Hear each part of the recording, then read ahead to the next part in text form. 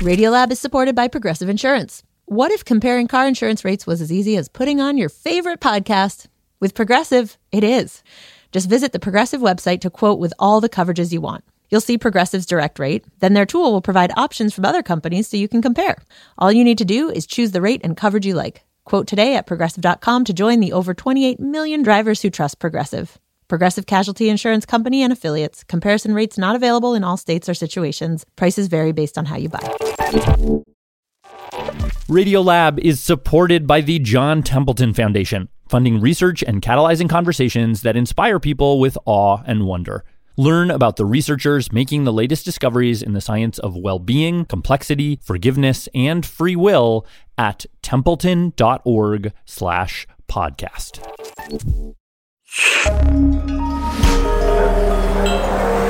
Listener supported. WNYC Studios. Oh, wait, you're listening? Okay. All right. Okay. All right. You're Listening to Radiolab.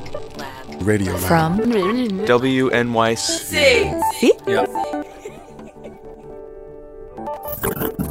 Hey, I'm Jad Abumrad. I'm Robert Krulwich. This is Radiolab. And today we'll start with a prelude. Hello, hello, England. Are you there? From our producer, Annie McEwen. Hello. Oh, hi. Yay. Is that Annie? It is. Is this Rupert? Well done. Yes, well done. This is Rupert Pennant Ray. Right. Hello. He's 71, and he's had a very busy, very successful career. Yes. Perhaps the two most prominent things I've done, I was on the staff of The Economist for many years, an editor. I then went from there to the Bank of England, where I was deputy governor. So you can imagine Rupert is a very knowledgeable guy. Absolutely. Especially when it comes to things like interest rates or exchange rates or commodity prices and He knows all about that stuff. But this whole time he's been this like super successful guy. He's been living with this one big cavernous gap in my life. Yeah. Until very recently, Rupert knew absolutely nothing about science. And when I say nothing, I mean like he had no clue about how the natural world around him worked in any way. Literally. For instance, the periodic table. I'd never heard of the periodic table. Until last year. And when one day his wife told him he was a mammal. Well, that was a shocker. He had no idea. I said, no, of course I'm not a mammal. What? I thought she was using it as a term of abuse. He'd use words like fiber optic cable. Many, many times. And say things like, oh, that's radioactive. When describing something he felt was bad or dangerous. Without a clue of what I meant by that phrase. I guess, like, what was it like to be a very important person in very important circles, but have this gap? Well, I'll tell you what, I became good at bluffing. I was on the board of a number of mining companies, and I hope none of my colleagues from those companies are listening. Part of being on the board meant he had to read all these geologist reports and mathematologist reports. Yeah. Blah. And then we would have board discussions about all this, and I would sit there stroking my chin in a way I hoped would look like a wise chap. But I didn't really have a clue what people were talking about. What was your schooling like that you didn't have? Well, this is where it all began, of course. I come from Zimbabwe, and I went to school there. It was a boarding school, the kind of school where you wear uniforms, you play cricket, and for some reason, if you're extra clever, instead of studying any science at all, you study Greek. Of course, the irony today is that I remember virtually no Greek at all. So it's not as though it did me a huge amount of favors. So he'd always thought, as soon as I have time, he would right this wrong. That's what I'm doing now. I'm studying science for the first time at the age of 71. And he's really going for it. He's got a tutor who I see for 3 hours a week. Studying physics, biology, and his favorite, chemistry. I have been really absorbed by chemistry. I guess you are married to a scientist, is that correct? I am. Okay, so what is that influencing your studies at all? Or yeah, we had an agreement that at some point I would put this right, coupled with another agreement that she would be a very helpful tutor to me, which indeed she's proving to be. But I think there's a danger now that she's going to rather wish that she'd never encouraged me to do this, because really? I now never stop saying, wow, have you noticed this? What are the wows? I mean, all sorts of things. It was partly the periodic table. When I first discovered this, I couldn't believe how elegant it was, how compressed and how beautifully defined it all was. But I'm very, very devoted to it and have a copy of it close by most of the day. Oh, really? Oh, yes. Oh, my gosh. You are very committed. This is amazing. Then there are other things. Okay. Whole principle of electricity and how it lights up bulbs and how it then moves on and goes all around the house and comes out at the other end, and things like speed and velocity and acceleration and cells, and you're talking about plants and you're talking about animals. Something as simple as the glass of water I've got on the table by me now. I now look at it with a huge amount of respect. Oh. And I think, my God, if only I could have a look with microscope eyes and see those little molecules of hydrogen and the single atoms of oxygen and how they were all joined together. It would be such a delight. I can see why your wife's like rolling her eyes a little bit. Oh, yeah. No, this is getting tedious, I think. You know. Rupert, go to bed. Yeah. It sounds very much to me like you've fallen in love. Yeah, it does. It feels like that. It's all fresh and wonderful and exciting, and, you know, you can't really believe it. It's like one day having a miracle laser surgery on your eyes and they turn from being colorblind to being fully functional and seeing the richness of the world around you and thinking, my God, and there I was in that one-dimensional color. And now I've got all of this to revel in. I picture you in a musical, sort of like swinging your briefcases about as you jump home from work and dance around lampposts and stuff. Like Well, that would be nice. I wouldn't recommend my dancing, but anyway, no? I do like the image. Thanks, Annie. Sure. Speaking of reveling and reveling in. Reveling in the wonder, getting back to basics, you know, like asking the questions you never got a chance to ask. That's what we're going to do. That's what we're going to do. This is one in a series of shows we've been doing. All of us are curious about this, that, and the other, and some of the thises and the thatses and the others won't go away. They won't go into the show either. No, they won't go into the show either. Because the show increasingly is these big investigative things. Right. Feels like, okay, let's make a space for the this, that, and the others. So we did. We decided to just devote a few shows to small questions asked by our people that wouldn't go away, so what the heck, we'll just answer them. Yeah, and maybe in the process you get back to that Rupertian state of renewal, of wonder. Yeah. All right, so you ready, Bobby K? I am. We're going to start things off with Hello, hello. Hello. Hello. Yay. an interrogatory duet Ooh. from producers Molly Webster This is Molly. Hi, Molly. and Ariane Wack. Ariane. Hi, Ariane. Nice to meet you. Nice to meet you, too. So we're going to jump right into the conversation that we had with this researcher. All right. Well, my name is Oriana Aragon, and I'm an assistant professor here at Clemson University. Okay. She studies human behavior and emotion. So maybe you can just tell me, like, what made you first run into this question? Well, it was summer 2011. Oriana was a grad student at Yale at the time, and one night she was just sitting around watching late night television. Conan O'Brien. And we've talked about this before. Leslie Bibb. Very beautiful, talented woman. You're the very talented and lovely actress was on. And she was talking about having encountered this cute puppy. Yeah, I mean, there was this woman. I was just at the hair salon. And she had this little dog. It was kind of an ugly dog. It was like a Maltese. It looked real janky. But she took like this little curly hair, and she must have straightened it with a flat iron. And then she put one ponytail holder and then another ponytail holder.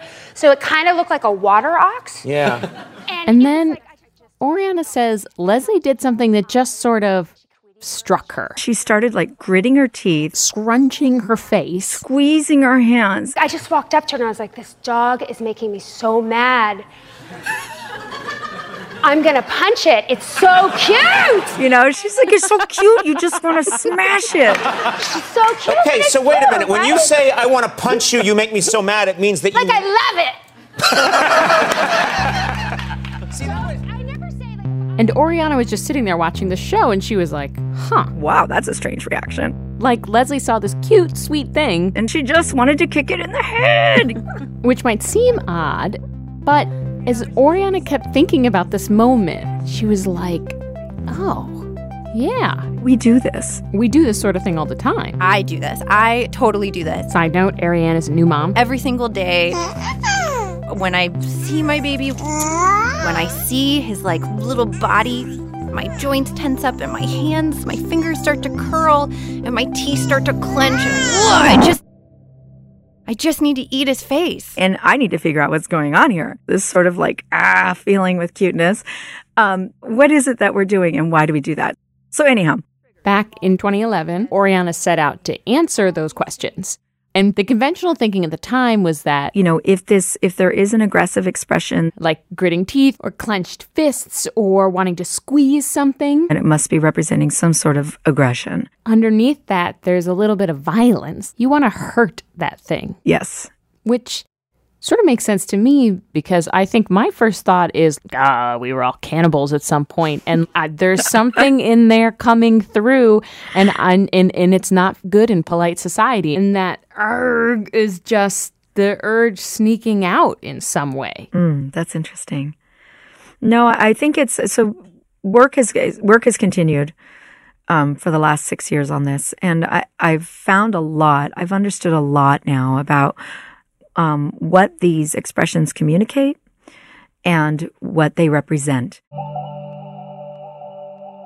So when Oriana first started researching this, one of the things she had to figure out was, when we see something cute, do we actually want to squeeze? Or is this just a expression, a figure of speech? I want to squeeze you. And so she started doing these experiments where she would bring people into the lab and she would show them these pictures. Like a little baby duckling. Oh, a duckling. You know, a little baby fluffy puppy. And then give them bubble wrap. It was funny because it was in this like really quiet hall, and throughout the entire semester, you could hear pop, pop, pop, pop, pop, pop, pop, pop, pop. And for the really cute pics, like baby ducklings, you'd hear this like, they would just be ringing out sheets of bubble wrap. That I identify with that because I was like, bubble wrap would not cut it for me. So Oriana was like, okay, it looks like there's real aggression here, but, and maybe this isn't that much of a shocker, at the same time, she found there was actually nothing negative going on inside these people. They were actually full of joy and happiness while they were tearing bubble wrap apart. So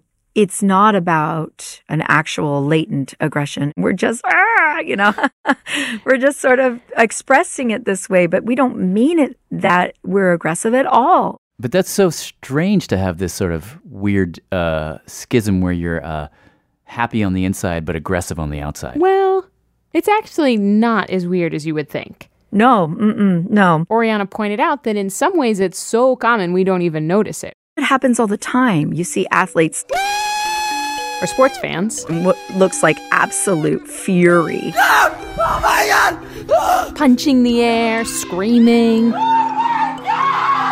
or weeping. When something great happens. And that's another thing. Think about, Oh, are you serious? Tears of joy.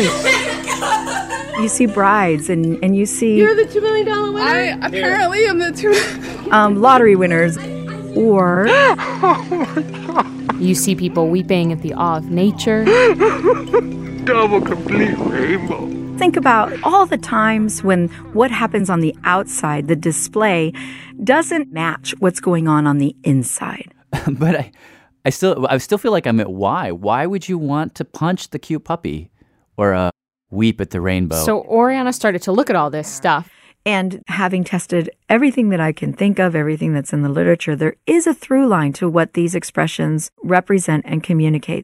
So according to Oriana, when you see tears, like all kinds of tears, whether they're for winning the medal, whether they're for looking at the beautiful sunset, it's the same as tears at a funeral or tears of grief. It communicates wanting to stop, wanting to be still, wanting to pause.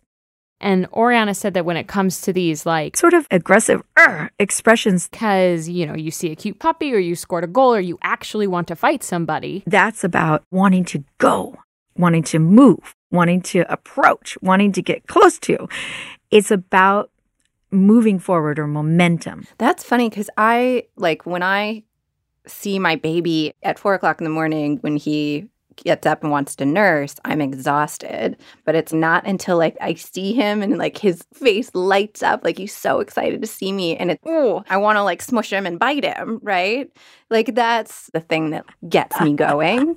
I feel like in those moments, right? Because that's definitely it. It's a elicitor of those care behaviors. It's like so just nice to know that in situations where like we may not know what's going on, we may not be able to like read our own emotions or know how to respond to the world, our most basic bodily instincts, they like boil down to this really simple set of choices or like urges. Mm-hmm. You know what I think is, I find myself thinking in a way that I appreciate is, I'm not even going to get all these right, but do you know, like, remember when like humans used to think of themselves as composed of like fire, water, wind, the humors. Yeah, that's exactly right. Yeah. And somehow in this conversation, I feel like, oh, we were right all along. It might not have been fire, but it could have just been go. Yeah. Right. And maybe it wasn't water, but it was stop. Yeah. That's what I'm telling you. We need a self-help book out of this. Okay, I'll get right on that.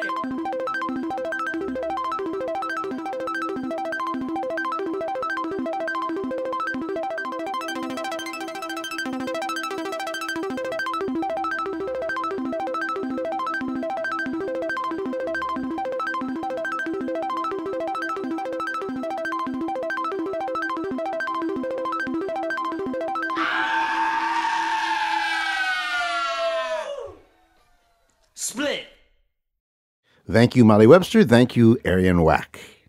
Molly's here, by the way. I was like, you're welcome, Robert. I'm now disclaimer Molly, which is just to say that Leslie Bibb has actually been on Conan a number of times talking about how she wants to punch dogs and punch babies, and in one she wants to slash Angelica Houston's face, all motivated by the same cute aggression reason. Slash her face? Slash her. That was how she introduced herself to Angelica Houston. Oh my God. So that's just to say that at the top of the piece, what happened after that? Just I'm curious. I think Angelica Houston abruptly turned around and walked away. as one might. As one might. So that's just to say at the top of this piece, while Oriana was inspired in 2011 by a Leslie appearance, we used a scene from 2018. Okay. There was like a black outfit in one and a red outfit in another. Got it. All right. Well, thanks, Molly. Yes, thank you. Yeah, sure. Okay, have fun. All right, Tracy. Hi. Should we ask you how you got the idea to do this? Right. Is that the right question to start us off? Or it is a question, and it will do for right now. Okay. So, Tracy, facing the challenge of a completely blank page, where any question at all might be legitimate. Correct. How did you land upon this one? So one of my friends. Am I here? Her name is Kat Chow. I'm a reporter with Code Switch, a team at NPR that covers race and culture. And so I saw her tweeting one day, because this is how I keep up with all my friends. I just look at what they're tweeting. And she was tweeting how she was feeling very vulnerable right now because she's working on a story that was going to involve Samson. Yes. And I want to know a little bit about, how did you meet Samson? So I got Samson in 2015. And in 2015, this weird thing happened where all of a sudden I became obsessed with just wanting a dog. All of a sudden, all I could do was browse these dog adoption websites in the DC area. So there was like a lot of going to shelters and going to rescue groups. And finally, this rescue group that I think she'd been in contact with emailed her and said, why don't you come meet Samson? And I clicked on his profile, and he was this really, really adorable beagle mix. They had this cute video on YouTube where he's jumping around, and he looks so happy, and he's romping in a field playing with other dogs. And the profile didn't really say much about him, just said that he was a little shy. He was a stray in South Carolina. And so I arranged to go meet him at this adoption event. And when my partner and I go to the event, we find Samson, and he is just as cute in person, except we noticed that he's super, super scared, where he's like shaking and he can't even stand on his own. And the people at the adoption event had to have him in his lap. So I don't know, maybe that should have been a red flag for anyone who knows dogs. But for me, I was like, oh, like he's so, he's going to come out of his shell. I'm going to be the one to bring him out of his shell. And so we can't bring him home. Samson was living with a foster family. And they wanted to do a home visit. So the foster came over with Samson to my apartment, my little basement apartment in D.C. And we go on this walk. A little exploratory walk around the neighborhood. And while they're walking, we pass by a man who is Black and he's wearing a sweatshirt. And the foster turns to me and goes, oh, he doesn't like men in hoodies. Huh. So Kat is thinking, and I'm thinking it when she's telling me this, are you saying that he's scared of guys in hoodies, or are you saying that he's afraid of Black men? Right. But Samson was also afraid of me. And I still really badly wanted a dog. And Samson seemed, just like he needed me. And I don't know, maybe this is like the patronizing human adopt a dog thing. I don't know. And so we decided, my partner and I decided to adopt him. And we loved him so much. And we love him, present tense, so much. So Kat and her partner take Samson in, and almost immediately, Kat would have a friend over who is Black. He would just bark at them. Bark at her friends who are brown. For a long time. He especially did not like one of my Korean American friends. When they would go outside. He just was afraid of anybody who was African American or, Latinx. He would growl at them. It just was very obvious, but then it became this. Yeah, let's slow down. So to clarify just one thing, you yourself are not white. I am Asian American. Okay. Yes, I'm Chinese American. Did you think that Samson maybe, because you said he was a little afraid of you at first, do you think that he maybe was afraid of you because you weren't white? I don't know. He did like my partner more, and my partner is white. Oh, no. And Kat did put Samson in training, but that didn't seem to work. So she was just left looking at this adorable little dog that she'd just taken in, thinking, is he racist? And I should say quick, this is a question that a lot of people have. I'm really sorry. You know what's going on, huh? You have a racist dog. This is not the first time I've heard. This morning, my mom called me. This idea that dogs can be racist. Because she thinks her dog is racist. It comes up in TV shows all the time. He seems to get really aggressive towards people with darker color skin. I'm so sorry. There's articles about it in Huffington Post and Psychology Today. And I actually, we'll see. Went around to some dog parks and asked some fellow dog owners, have you ever heard of this idea that a dog can be racist? And there were a bunch of people who were like, I have. Oh yeah, totally. Once, a long time ago. Yeah. I don't know what you're talking about. I heard stories about I'll walk by somebody and they're like, he doesn't like white girls. Dogs that maybe didn't like white women. He'd be by them and just Black women. Black men. I guess all of this is just a long way of saying that this is definitely, a thing. So my question is it actually a thing? Okay, now I'm rolling. So this is going to be kind of a fun conversation about race, but also dogs. So to try and answer this question, Kat and I sat down with this woman. Sure. I'm Alexandra Horowitz. I study at the Dog Cognition Lab in Barnard. Does research on dogs, things about dogs, writes about dogs. All things dogs. Okay. So to jump in, Kat told Alexandra about how she had taken Samson in. He barked at... He seems to be kind of racist. But, is that even possible? I don't know. Can a dog be racist? She was like, well, obviously, dogs aren't racist the way humans are racist. I mean, racism is rooted in our history. The history of our country and how we've dealt with different groups of people. But dogs do not know about that. What a dog knows about comes from its own life, that dog's own life. Yeah. But as we were talking through what dogs can do, we ended up having this conversation about the most basic elements of being a racist. A racist anything? Yeah, so think about it. Step one is just putting people in these different groups in your head. I was trying to think about this too, though. Like, can dogs remember types of people or just... Well, I do think that dogs are sensitive to new things and differences. And one thing that Alexandra told us that she's seen in her work is that dogs do seem to play differently with different breeds, for instance. They play better with ones that kind of look like them. Wait, so dogs have a bias? Like they are prejudiced for their own kind? Maybe. Dogs have clicks at the dog park? Yeah, they do. And partly might be because they have the same kind of equipment, the same length tail, the same kind of ear shape, the same body size. So they understand each other's cues a little better. Might just be easier. But that's what I'm saying is dogs notice differences in the world. And when it comes to noticing differences between people, there's some, at least anecdotal evidence that dogs can tell men and women apart. But they can't see differences in skin color, right? Because aren't dogs colorblind? They absolutely can see color differences. Oh, they can? Yes. What does the world look like to a dog? The best approximation is that they're probably seeing something like the color spectrum when it's dusk, and it feels like yellows and so forth, and oranges have disappeared or have been muted. Okay, so the dog can see color. Yeah, so it seems like it's possible that maybe dogs can tell the difference between skin tones. Mm-hmm. But then the next question is, can a dog then make associations, like light-skinned people are like this and dark-skinned people are like this, and then carry that forward in all its other interactions whenever it meets another person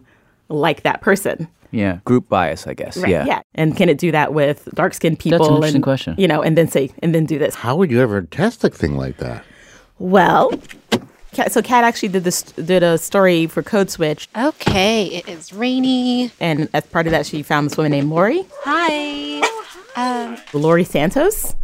She is another dog cognition expert, except this time she's at Yale. I give her a call and I'm like, hi, I think my dog is racist. And she kind of said the same thing as Alexandra. I think the word racist has a lot in it, the history of race in America and all these things. But in her work, she has been trying to answer this very basic question. Can a dog show preferences for certain racial groups? So Lori designed a study. A dog version of a very famous human study known as an IAT. Which is the implicit association test. I don't know if you guys have ever heard of this test. I don't know what it is. Okay, so the implicit association test, it's put out by Harvard, right? Right. So basically that test, you can take it online. It kind of feels like a computer game where you get these words and you have to sort whether they are positive or negative.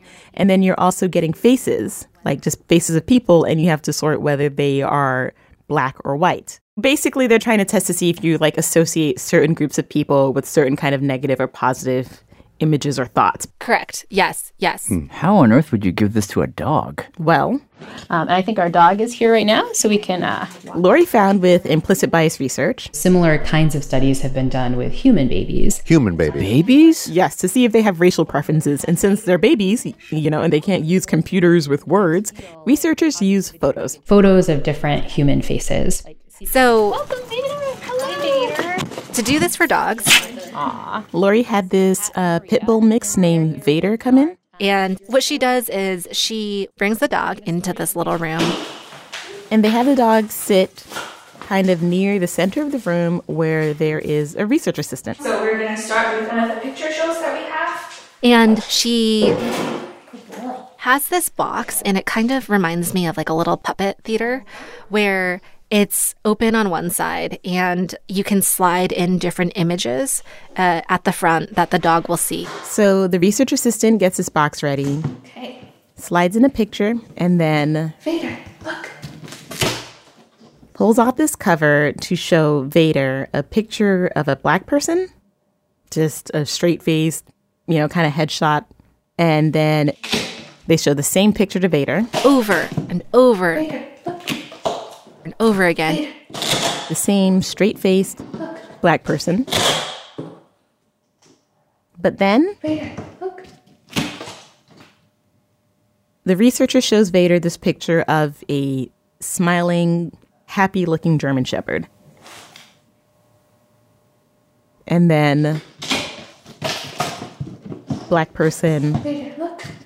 Smiling German Shepherd. Look.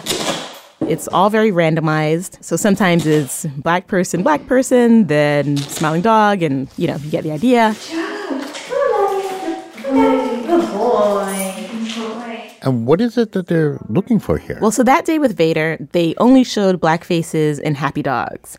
And, when Vader comes in again, they'll likely show him other kinds of combinations, white faces with angry dogs, black faces with angry dogs, and so on. And what they're looking for, and this is the same thing they're looking for when they do this test on babies, is to see whether the dog is attentive and focused or bored and unfocused. Basically, how is a dog reacting to these two different pictures being put together? The way Lori put it was, if a dog shows like a pro-white bias, then they should find the categories of white faces with happy dogs easier to process and therefore more boring. So they might look away more, or they might not be able to stay focused. Boredom implies that dog might have a preference for white people. But then if they see a black face and a happy dog and they stay really focused on it and they're not bored, that could possibly mean that maybe they're surprised that these two things go together. And maybe that's evidence of a little bit of prejudice. So what has Lori learned? Well, Jad, here it is. The big news. And it's too soon to tell. It's still too early to tell. Yeah. I mean, we're really at such early stages, it's really hard to say. I guess one thing we have learned is that, so many people are interested in the results of this study. People really want to know the answer to the question of how dogs see these categories. And that's been really compelling, just to realize how fascinated people are with this question.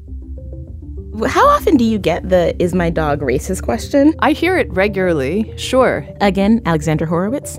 Because we see dogs as mirrors of ourselves. We see our dogs as mirrors of ourselves. And in many ways, they are. Because regardless of what a dog can see or not see, or whether they associate negative feelings with different faces, the one thing that dogs are very, very good at, and this is something that both Lori and Alexandra made a point of, is paying attention to us. And more specifically, how we behave. For instance, remember this idea that dogs can tell men and women apart? Mm-hmm. Well, she was like, it probably has nothing to do with what men and women look like. But instead, it's how we behave. Men and women deal with dogs a little bit different on the whole. I should have brought some treats. Why didn't I bring treats? Why didn't I bring treats? Women are more effusive. Oh, you're so pretty. You're so pretty. Women are more likely to talk to dogs in a pretty baby? higher-pitched voice. Oh. Women might be more likely to crouch down to a dog instead of kind of coming right up to a dog. So these are obviously generalizations. But I think a dog is very sensitive to those behavioral differences. And Alexandra says the person who dogs are the most sensitive to, whose responses they're paying the closest amount of attention to, is you. You, the guardian, you, the owner. We have created a species to be sensitive when we feel tense. I wonder if, I suspected this thing, it became this sort of funny but not really funny thing that I always wondered, and somehow confirmed it or made it happen just by, just the anxiety of, oh my gosh, is my dog is he racist, quote unquote? Well, so if, for instance, and I don't want to put behaviors in I don't want to say you're doing something you're not, but if you tense up when you see your dog starting to have a reaction to somebody, and your dog's on the leash or they're at some level in your control, then the dog will feed off of that. Kat, do you think that that's something you do? Do you think that you have almost this pre-reaction to Samson's reaction that might tell Samson to react? Yes and no. I don't know. This could be a situation where this has become such a running joke among our friends, that our friends who, many of our friends are people of color. They come over and they're already like, oh, this fucking, this stupid dog, this dog, he's going to bark at me. He might bite me. I don't want to touch him really. Or maybe I do. And so maybe that maybe a host of things reinforced to Samson. Or maybe he is racist. But there is a potential that I have created this world in which my dog now sees the construct of race through me. Just because I have taught them to him through my subtle nonverbal cues of a lot of stuff. If only we could talk to dogs and just understand. if you had 5 minutes to talk to, well, no, I'm going to make it harder. If you had 2.5 minutes to talk to Samson, what would you get out of the way? What questions would you ask? Okay, this would be so hard to do, but like I would want to know about his history, but that would obviously take up way too much time because I feel like being a Southern boy, he would have like a really hard time talking fast. Right. So I think I would just spend those 2.5 minutes being like, you are such a cute dog.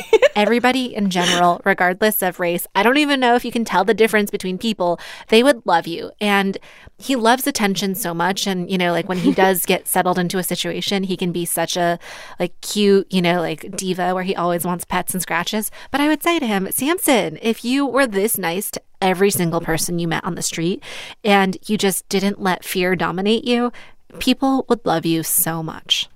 Oh, I know. I wish I could give them that pep talk every day. I wish someone would give me that pep talk too.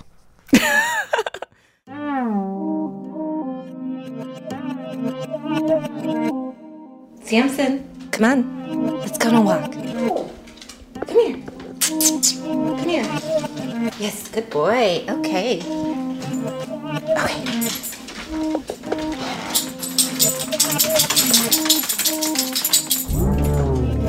Okay, sit. Good job. Thank you. Producer Tracy Hunt.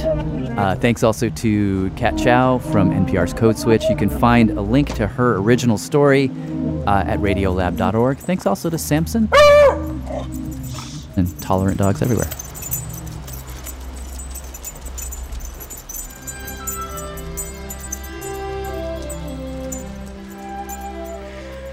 Natural waste, canine companions, and the lure of inattentively pooping in public. What a title. Sticking with dogs for just another beat, Raffel here. Raffel Krolzedi. I write for Harper's Magazine. Has had a long-standing question, one that was answered by a German scientist, Matthias Gross, in that scientific paper he just mentioned. So this began for the author of the paper much the same way that it began for me. It was an idle curiosity. He was raising 3 kids. He would take them to the park, their children and families around. But there was also the sort of crisis level of dog poop. He sees people letting their dogs poop and then just walk away. And he starts to wonder, how can you just leave the poop? How can you do something so specifically antisocial as leaving feces on the sidewalk? What's with these people? What's going on in people's heads? And so on the way to work in the morning, he would follow people at a certain distance without talking to them and take notes. You have the study there in front of you? I have the study here in front of me. And I quote, "Neighbors watched poop falling out of the dog, what it means to poop in public, a huge pile of excrement on the ground. And on the way back, dog owners look away from their pooping dog. In the afternoon, he does the same thing through the medium of poop." The earlier science had, my God, the fact that there's previous studies was kind of great. But in the previous studies on this, which he cites, the typical distinction is between people who pick up the poop and people who just leave the poop, which they categorize as responsible and irresponsible dog ownership. But after he's observed these people for a while, he starts to recognize that there was something more complicated, intriguing, and subtle going on. So one of the behaviors he observes is people bagging the poop, going to that trouble, and then just leaving it. You mean scooping the poop up, putting it into an envelope, a plastic envelope of some kind, and then they don't throw it away? Yes, people will bag and abandon, sometimes right next to garbage cans that are not overflowing. Mm-hmm. And then the more intriguing version he observes is people bag it and then display it in some prominent place, sometimes hung on a fence, sometimes hanging in bushes or chit trees, which is the actual vernacular term. Oh my God. Yeah, actually my favorite mysterious example that the paper points to is people hanging the bags of poop on construction fencing with flashing lights on it so that at night it creates a kind of disco for the poop. That's how he describes it.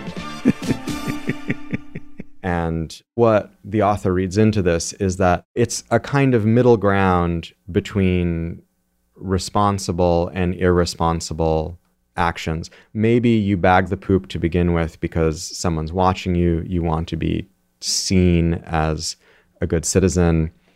But then later, it switches to a form of rebellion against the unnatural constraints of civilization.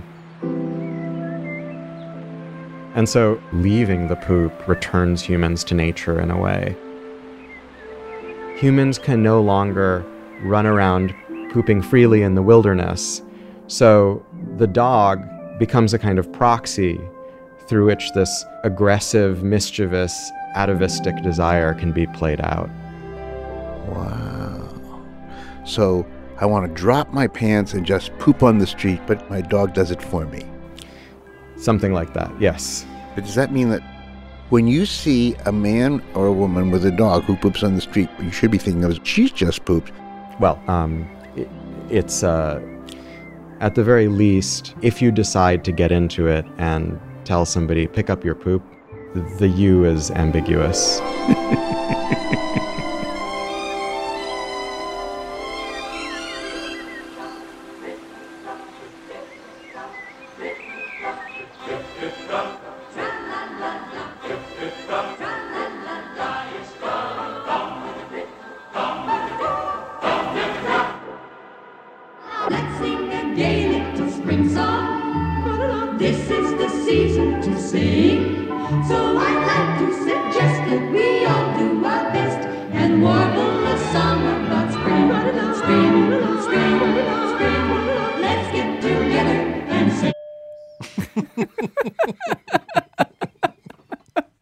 It's weird. I'm honestly speechless by that, Robert. I did not see that coming. Well, Raffel just walked in and left it there for us, and then it was picked up by our producer Simon Adler, who bagged it and put it on display, as sometimes happens. By which we mean, of course, that Simon produced that interlude. And I guess it's time to take a break. We should go take a break. We'll be back with a few more questions and answers. Coming up right after this. This is Chelsea Gibson calling from Dayton, Ohio. Radiolab is supported in part by the Alfred P. Sloan Foundation, enhancing public understanding of science and technology in the modern world. More information about Sloan at www.sloan.org. Radiolab is supported by Cozy Earth. When you think about summer comfort, words like breezy or soft maybe come to mind. With Cozy Earth's luxurious bedding and loungewear, you'll get the comfort of home wherever you roam, allowing you to elevate your summer getaway no matter where or even if you're getting away. Cozy Earth bedding is temperature regulating and made from top-notch materials, including viscose from bamboo that can turn any living or sleeping space into a sanctuary of luxury and comfort. Their loungewear and pajamas offer you their signature level of comfort while maintaining an elegant fit, so you can look cute and be comfy even if you're taking a long flight or car trip. Cozy Earth provided an exclusive offer for Radiolab listeners. Get 35% off site-wide when you use the code RADIOLAB at www.cozyearth.com. That's 35% off at cozyearth.com, code RADIOLAB. Discover your next destination for ultimate comfort at Cozy Earth. Radiolab is supported by Babbel. Sometimes self-improvement can feel like a pretty overwhelming journey. So what if this year you just got a tiny bit better every day? When you're learning a new language with Babbel, that's exactly what you're doing. Babbel is a science-backed language learning app with quick 10-minute lessons that have been handcrafted by over 200 language experts to help you start speaking a new language in as little as 3 weeks. You can learn everything you need to have real-world conversations, café s'il vous plaît, from vocabulary words to culture and more. And if Babbel can help you start speaking a new language in just 3 weeks, imagine what you could do in a few months or a full year. Here is a special limited time deal for Radiolab listeners. Right now, get up to 60% off your Babbel subscription, but only for our listeners at babbel.com/Radiolab. Get up to 60% off at babbel.com/Radiolab, spelled BABBEL.com/Radiolab. Rules and restrictions may apply.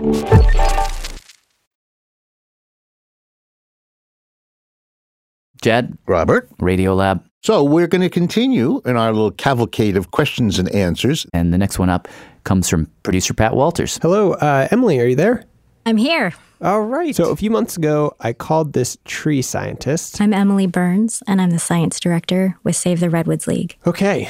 I have so many questions about trees for you. All right, awesome. But I really just had one question. So I read this little tiny article in the spring, I think, which had a fact in it that really shocked me. And the fact was that redwood trees have 12 times as much DNA as humans. Like, is that true? Well, it looks like it is turning out to be about 8 times bigger than the human genome. Okay, 8 times. So 12 is close, a little overestimated. Maybe this is not a reliable source. But the idea that like these trees would have so much more DNA than us just kind of like twisted my brain up in 7 different ways. Yeah, it's pretty crazy. Because you usually think of genes as having something to do with complexity. Exactly. So if you're Mozart or you're a tall tree, like who's going to have the most genes? Right, like a redwood tree is basically just a big pine tree. So, like, what is all that extra DNA even doing? Well, I'm not a geneticist. Yeah.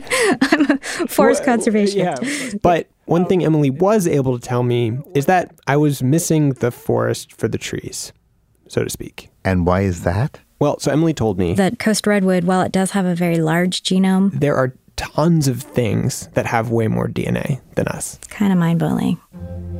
You just got to know who to ask. Mm-hmm. We just do like a rundown Okay. of... All right. Yep. I can do that. Cool. So an onion has 5 times as much. An onion. Yeah, boring little onion. There's some salamanders with 40 times as much. 40 times? Wow. I've got a list here. Things like lungfishes. Lungfish. Yep. A cockroach. A newt. Bread wheat. Really? A lobster. A lobster just lies at the bottom of a cold sea and molts. It gets even worse because at the top of the list, arguably the organism with the most DNA in the world, with 50 times more DNA than a human, is a tiny, not so remarkable looking little Japanese flower. That's deeply strange. I know. It's puzzling. This, by the way, is biologist Ryan Gregory. Professor at the University of Guelph in Canada. And my area of study is why certain salamanders have 40 times more DNA than you and I do.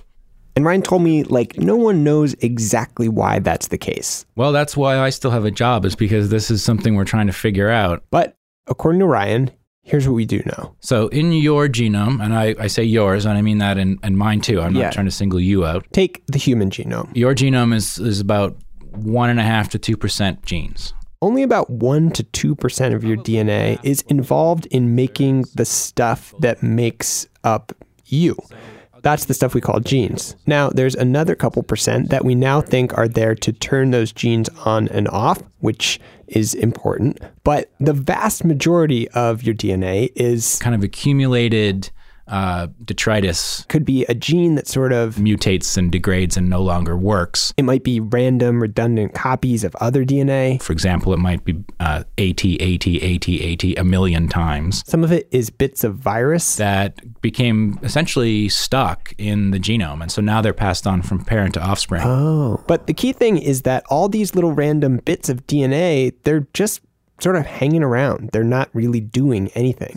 Which, Ryan says, is how you can end up with a huge genome, even though you're just a tree or a frog or a worm or even a single cell. That's right. But if they're not doing anything to help me, why? Well, they would be doing things to help themselves. Help themselves. So it's a little bit like, if you think about the bacteria in your gut, most of them are probably just there because you're a nice warm bag of nutrients that is a great place to live if you're a bacterium. That would be kind of the same sort of thing that might be happening in the genome, which is... But they're not, like, alive, really, right? Like they're... Well... Or are they? I don't know. I think that depends a lot on your definition of alive. So, I mean, are viruses alive? Mm-hmm. That's a philosophical question that is pretty difficult. But the shift that you have to kind of make in thinking about the genome is less that it's basically the recipe for making you or the blueprint for a human or any of those kinds of things, and think of it almost more like a little ecosystem, a jungle with all kinds of different entities doing their own thing. But the one thing that they all do is use us to make copies of themselves. So in this vast ecosystem, in some part of your DNA, you'll get some ancient virus that just keeps copying itself. A little further down the line, another one doing the same thing. And then in some other part of your DNA, you've got this weird chunk just copying itself again and again and again and again. Almost everywhere you look, you have these dumb bits of DNA just copying themselves over and over again, filling up your cells with useless DNA. So it's like a hitchhiker that gets into your car and you turn around and suddenly, instead of Fred, there's now Fred and Fred. Yeah. And then you turn around again, there's Fred and Fred and Fred. Right. And then Fred and Fred and Fred and Fred. And that's pretty much how you end up with these super huge genomes. And sometimes that can be a problem. Okay. So Ryan told me about this particular salamander. A certain group of salamanders called Bolitoglossini. It's part of a very large family of salamanders that live all over the western half of North America. Find them they live in the U.S. At some point, a long, long time ago, something happened in the environment that made the salamanders get littler, which is fine, except for this one problem. They have big genomes, and the more DNA there is, the bigger the cell is. So more DNA, bigger cell. Because all the DNA has to go in the nucleus of every single cell.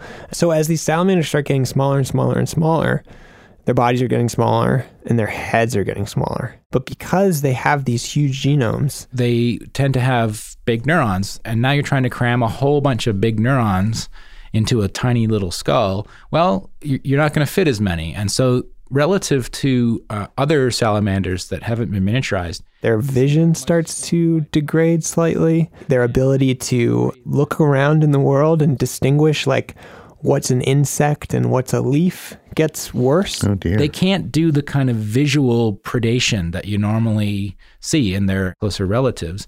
And instead they've shifted to being lie-in-wait predators. Basically, having a huge genome made these salamanders get dumb. And I couldn't help but think about, like all the extra stuff you accumulate. It's so full of stuff, it's almost hard to get in and close the door behind you. Like my partner and I have this storage closet that's just packed with crap. A watering can, a broom, and a car battery. Pile of button-down shirts. One's a little bit too small, one's just kind of boring. Pat Waldo is very uncomfortable getting rid of things. Yep. A lot of it, I don't even know why we have it in there. There's like a 3.5 foot tall roll of brown paper. Several unfinished art projects. We're in a break period right now. On top of that is a flower pot. 4 air conditioners. Oh, there's another backpack. A shoebox. I remember when I was in my 20s and like everything I owned fit in a couple of suitcases. I was light, agile, free. But now, Tupperware bucket full of paint, charcoal, unused fabric. I have so much of this stuff. But at least you don't have a closet in which shoes replicate themselves over and over again. But honestly, sometimes it feels that way. And, I don't want to complain. I feel very lucky to have all of these possessions, but sometimes the pileup starts to feel like a burden. It does. It feels like a burden. Like, I feel like I'm going down the salamander road, just getting bigger and dumber and slower, bigger and dumber and slower. But there are definitely surprises. But then I talked to science writer Carl Zimmer, and he made me feel a little bit better about all the extra junk in my closet or in my cells. Literally none of us would be here if not for that one gene. Because, he says, there's one little bit of DNA that climbed out of the junk closet and made all of us possible. Well, what is it? Well, you've actually heard about it before. What's really special about mammals is that female mammals or at least placental mammals, carry young around inside the body. David Quammen told us about it in a piece we did a while ago called Infective Heredity, and it's basically this gene that makes a protein which helps make some cells. These very special layers of cells in the placenta, cells that let it grab onto the mother's uterus and pull nutrients in to feed the embryo. So it carries nutrients in, it protects the fetus from the mother's immune system. Now, when we talked to David about it... And how did we get that good idea? Well, we got that good idea from a virus. We were sort of amazed that this gene had come from a virus. But what I learned from Carl is that this little gene sat in the junk closet of our DNA for millions of years, doing nothing, making little copies of itself, not helping me at all. Until suddenly, millions of years later, there's a mutation. And that little useless strip of DNA got repurposed, co-opted. It took on a new job for us. That's amazing. And now we've evolved a dependence on it so that we have to have it. Or couldn't be us without it. Big box with it. So I got a picture frame. Some notebooks. Guitar case. Fishing poles. You never know. You never know. You never know. That's like the motto of this room. It's like, you never know. Whatever the hell this is. What is this? It's a piece of the drafting table that... Where's the drafting table? I don't know. Did we bring it back to Pennsylvania? No, it must be in that extra room. Who knows? There's a drafting table somewhere. It's missing. Oh, maybe I do want this.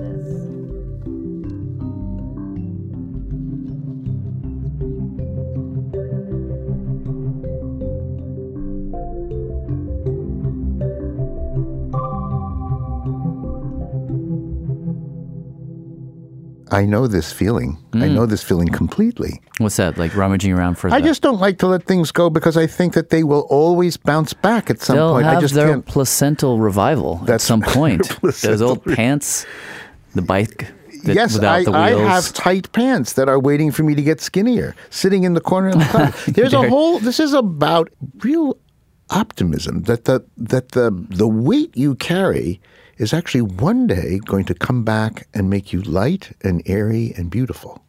That is a perfect segue to our next question, Robert. That's right. Which is itself imbued with the spirit of optimism, hope, and reconciliation. And it's in a very dark, crowded, and ugly place. Yes. Whoa. Indeed. Comes from producer Carter Hodge. Hi, Carter. Hi. Hello, Carter. Hi, guys. How are you? Where are you calling us from? I'm in the studio at WUNC in Chapel Hill. This is a rare privilege to put Broadway a musical.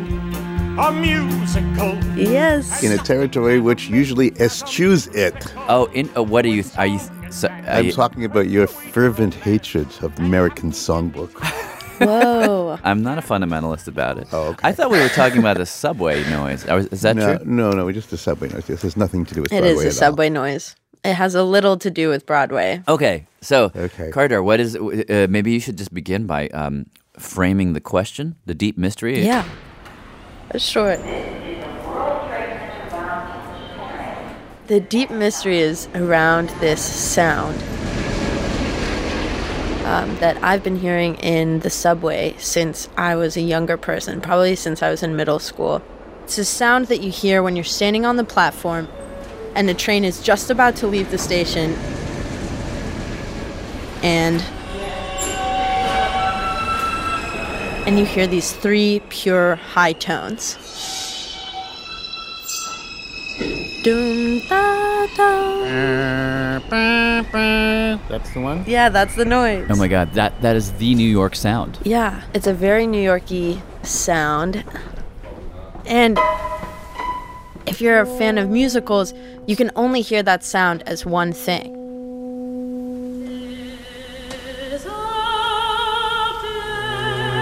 It's totally unmistakable as the opening notes to like the most famous song in West Side Story, Somewhere. I'm pretty sure that it struck me the first few times that I heard it. Da da da.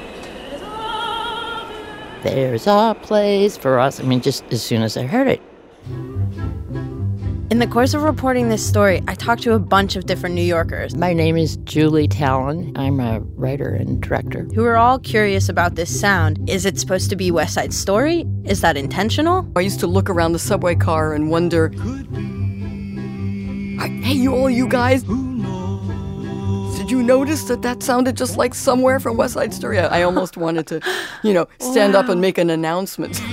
I got a feeling there's a miracle due, gonna come through, coming to me. That's Jamie Bernstein. Her dad is Leonard Bernstein, who wrote the music for West Side Story. I've talked to my brother and sister about it a lot. Something's coming, something good. All kinds of, friends would just randomly email me, have you noticed that the subway plays the opening notes of Somewhere? Like, people were really noticing it around New York City.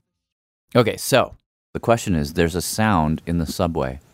Right. And how would you finish the sentence? There's a sound in the subway. Where does it originate from? And is there anything interesting and beautiful about why it exists? That's my question. And do you have any guess what makes that sound? Is it the train that is singing this to me, or is it the steel rails under the train? That's what I thought that it was. That is singing it to me. I thought maybe it was. I thought it was you were listening to singing rails, actually.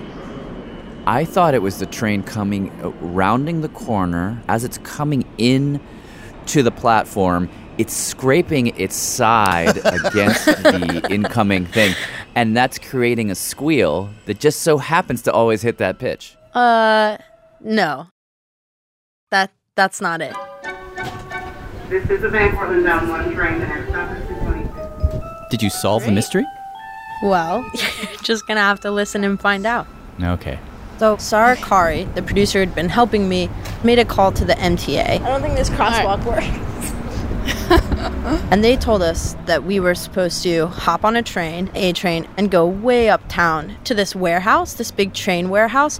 And we were just told to find a guy named Sheldon. Hello. Hi. So nice to meet you finally. Hi, Sarah. Sheldon. Good to meet you. Hi, Sheldon. Nice to meet you, Sheldon. I'm Carter. Sheldon is this engineer who works for the MTA. He's been there like 13 years. Anytime we can be of help. And this is really exciting for us. This building was built in 1946. He took us into this massive train repair room. Whoa. Oh my goodness.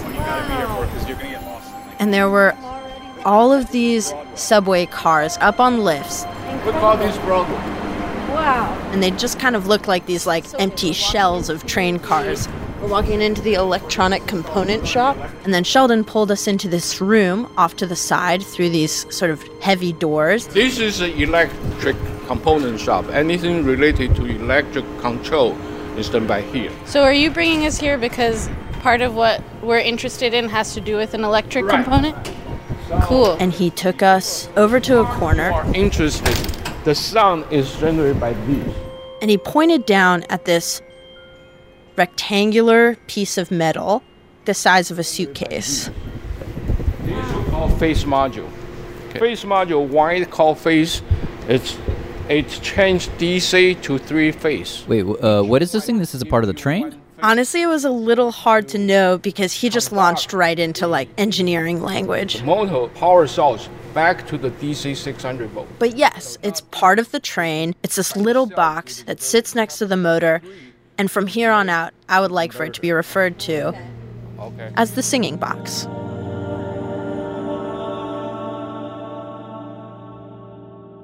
But as for why it sings, the sound comes from hard to explain to you why it has the sound. Sheldon kind of punted. And so we had to reach out to someone for some help. Oh, yeah, I could tell you that. Absolutely. Sarah and I called up. I'm Jeff Hackner. Jeff Hackner. I'm an adjunct professor of electrical and computer engineering at Cooper Union, where I've taught for 25 years. I came across somebody, I think someone who works at the MTA, and they referred to you as a legend in transit circles. I'm not sure who said that and how much they had to drink when they said that, but I've been involved for many years. And Jeff broke down the singing box for us like this. He started by telling us how the box even got into the trains to begin with. Stand clear of the closing doors, please.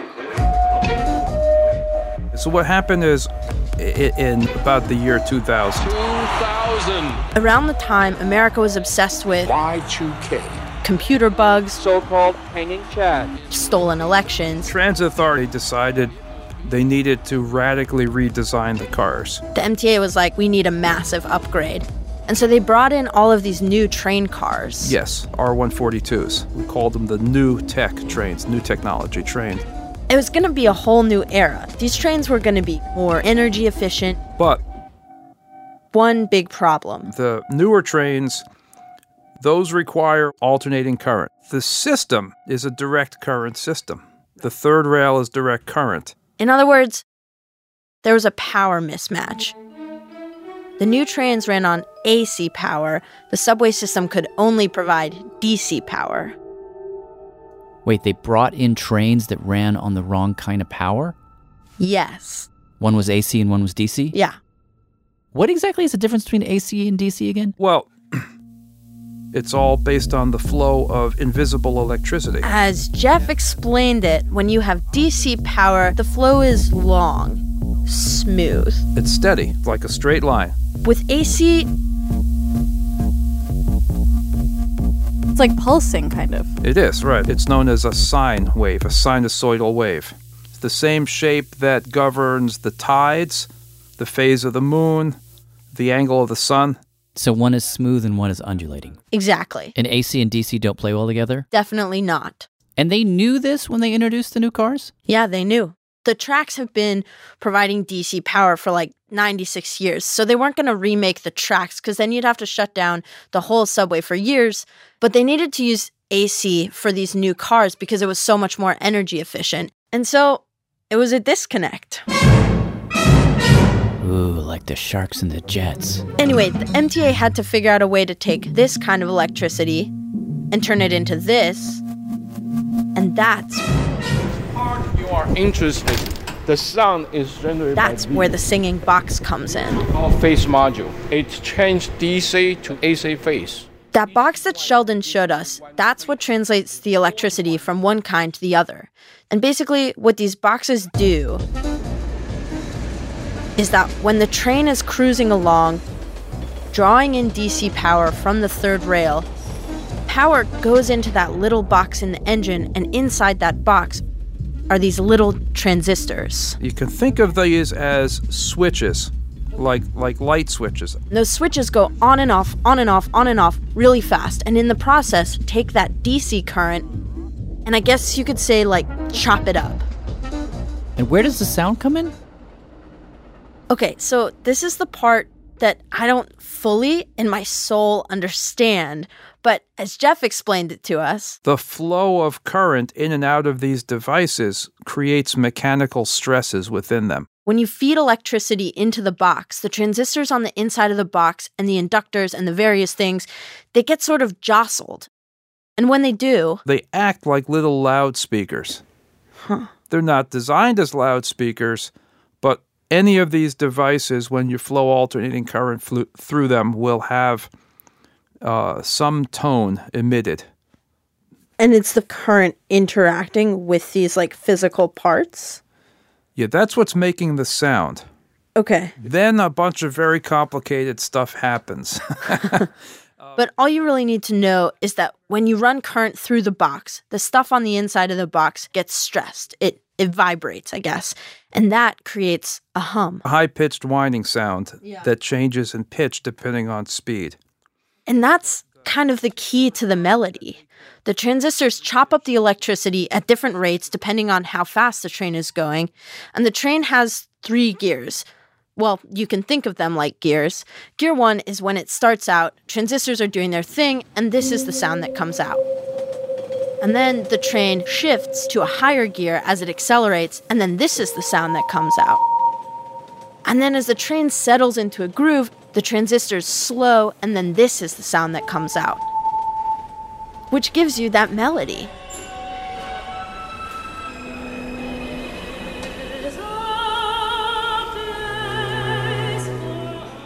And now we get to the real question, which is that a fluke? Or could that melody be intentional? So we asked Sheldon from the MTA. Do you think that those notes are like just coincidence? Like, that's just the sound that it makes? Or, like, could they have been selected? No, it's not. It's not on purpose to let you hear that sound. It's not to let us hear a West Side Story in the subway. No. Boo. But then we talked to Jeff Hackner. Every time that switch. And he told us that when you're designing a system like the singing box with the 3 gears, each gear does have its own settings, its own frequency of electricity. And if you're the engineer, you're setting that for each of the 3 gears. And you're picking a frequency that is not going to overheat the equipment and at the same time is fast enough that it's going to average out to this nice smooth sine wave. I think it's interesting that you use the word pick. Yeah. Well, this is part of your conspiracy theory that somebody designed these 3 notes. Yes. I mean, but I guess what I want to know is that whether or not it's possible to have that kind of control and choose the frequencies. Yes. I mean, an engineer could say, yeah, I could pick a frequency between 1,500 and 3,000. I'm gonna pick the A in the 6th octave because I think that's funny. What? So that is totally possible. Sure, because you have a little bit of wiggle room within the design. Interesting. So he's saying it's possible that the engineer who designed the singing box set the gears at just the right frequencies to make just the right sounds. Is that what he's saying? Yes. Did you find the person who made the design choices? Well, we made a lot of calls, but yeah, we totally did. Hey, Carter, can you hear us? Yes, hi. Yes. Hello. Can you hear me? Yes. Yeah, of course. So Sarah and I managed to track down this guy. My name is Mathieu Vanas. That's a very French name. We found him in Montreal. Hey, my friends call me Matt and my enemies call me Matt. So just go for Matt. And he works for this Canadian manufacturer, Bombardier Transportation, which is the original equipment manufacturer for the so-called R142. These days, he's the head of vehicle architecture for all the different kinds of subway trains that Bombardier makes. Oh, so he is the guy. One of the guys, yeah. Back in about 2000. At the time, I was a young and cocky design engineer for propulsion and braking. Matt told us he was part of the team that designed the R142 and all the stuff that goes inside it. There was a huge lab where we had all the propulsion equipment set up, including the motors. He says they tested every single aspect of the design, including the singing box. And when we asked him about the sound... This is the very distinct sound that everybody talks about. Wait, he knew about it? Yeah. And not only that, he's a musician. Actually, I was a musician way before I was an engineer. What? Funny enough, in a couple of hours, I'm going to have to leave you, if you're not bored to death by this story, to practice with a band. We're giving a concert in a couple of days in Montreal. What's your band and what do you play? Yeah, actually, we play very quirky, bizarre, funny French song that you would not understand, but they're quite funny. J'étais sage toute l'année. J'ai fait mes devoirs puis j'ai fait mon lit. This is his band playing AC/DC in French. AC/DC, very appropriate. And some of their other stuff is very musical theatery, which made us think, what if this West Side Story stuff was intentional?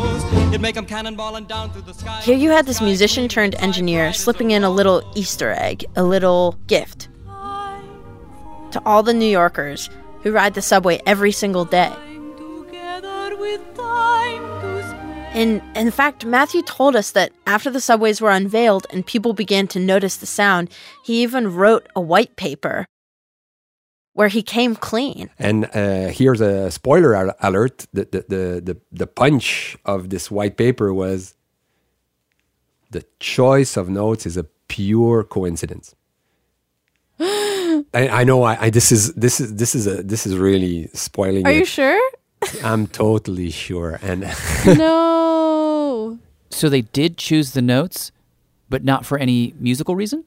Right. In fact, just to sort of twist the knife a little bit. He told us... The first time I watched West Side Story was probably a couple of days ago. Found it way too cheesy for me.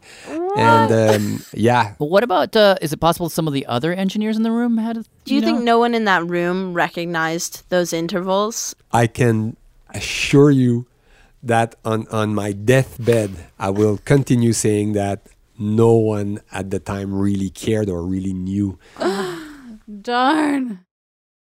But even though my fantasy wasn't real, I think what is real is the way it is received, you know, and so it's there, whether by incident or on purpose, but the way it's received is by all these people who are either unconsciously or consciously hearing this like more pleasant melody in the horrible, you know, screeching of the subways. That's true. There's this like lovely reminiscent melody that so many of us are familiar with, and it's this romantic anthem to reconciling difference. Wait, remind me, what is the story that they sing in that song somewhere? When at the end of the play, when Tony and Maria have, across the great barriers of culture and difference, a love so supreme. Stay with me. Maria, I love you so much. Don't leave me. Whatever you want, I'll do.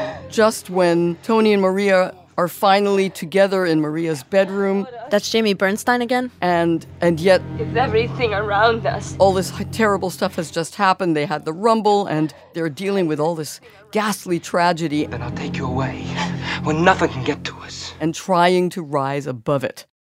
And so they sing this song. There's a place for us. And they imagine this place that doesn't yet exist for them. They imagine this song that does, in fact, raise them all above the horror and the tragedy and the violence. Right? It's the characters are all about reconciling difference and finding this like geographical space for like acceptance and finding love and I don't know, it's a very romantic anthem for these like horrible subways in such a lovely city. And just to lean into that metaphor, the subway platform is this like democratizing space. Everybody is there.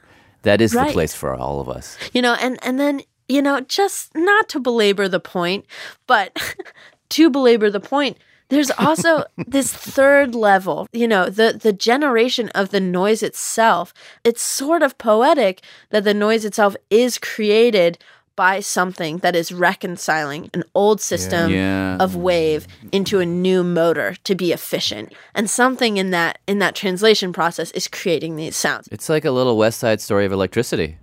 There's a place for us.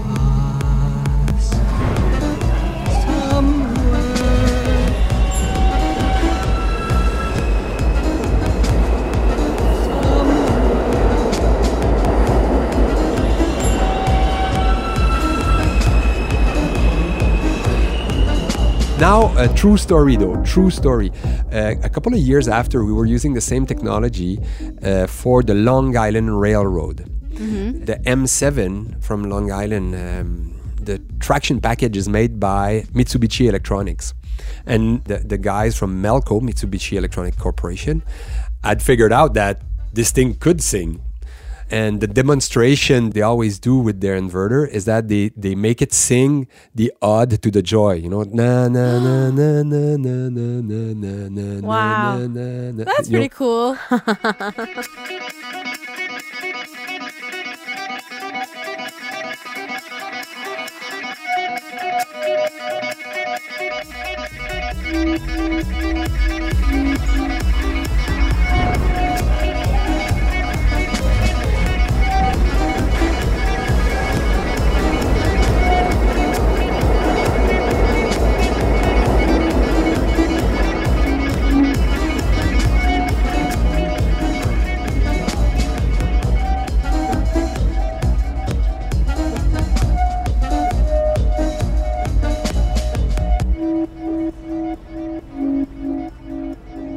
All right, well, thank you so much to Carter Hodge and to Sarah Qari for helping Carter produce and report that story. And to Matt Kilty for putting the whole thing together. Yes, indeed. And to the folks at NPR's Code Switch who let us work with Kat Chow for her story about Samson, and Andre Berman and Annie Brown.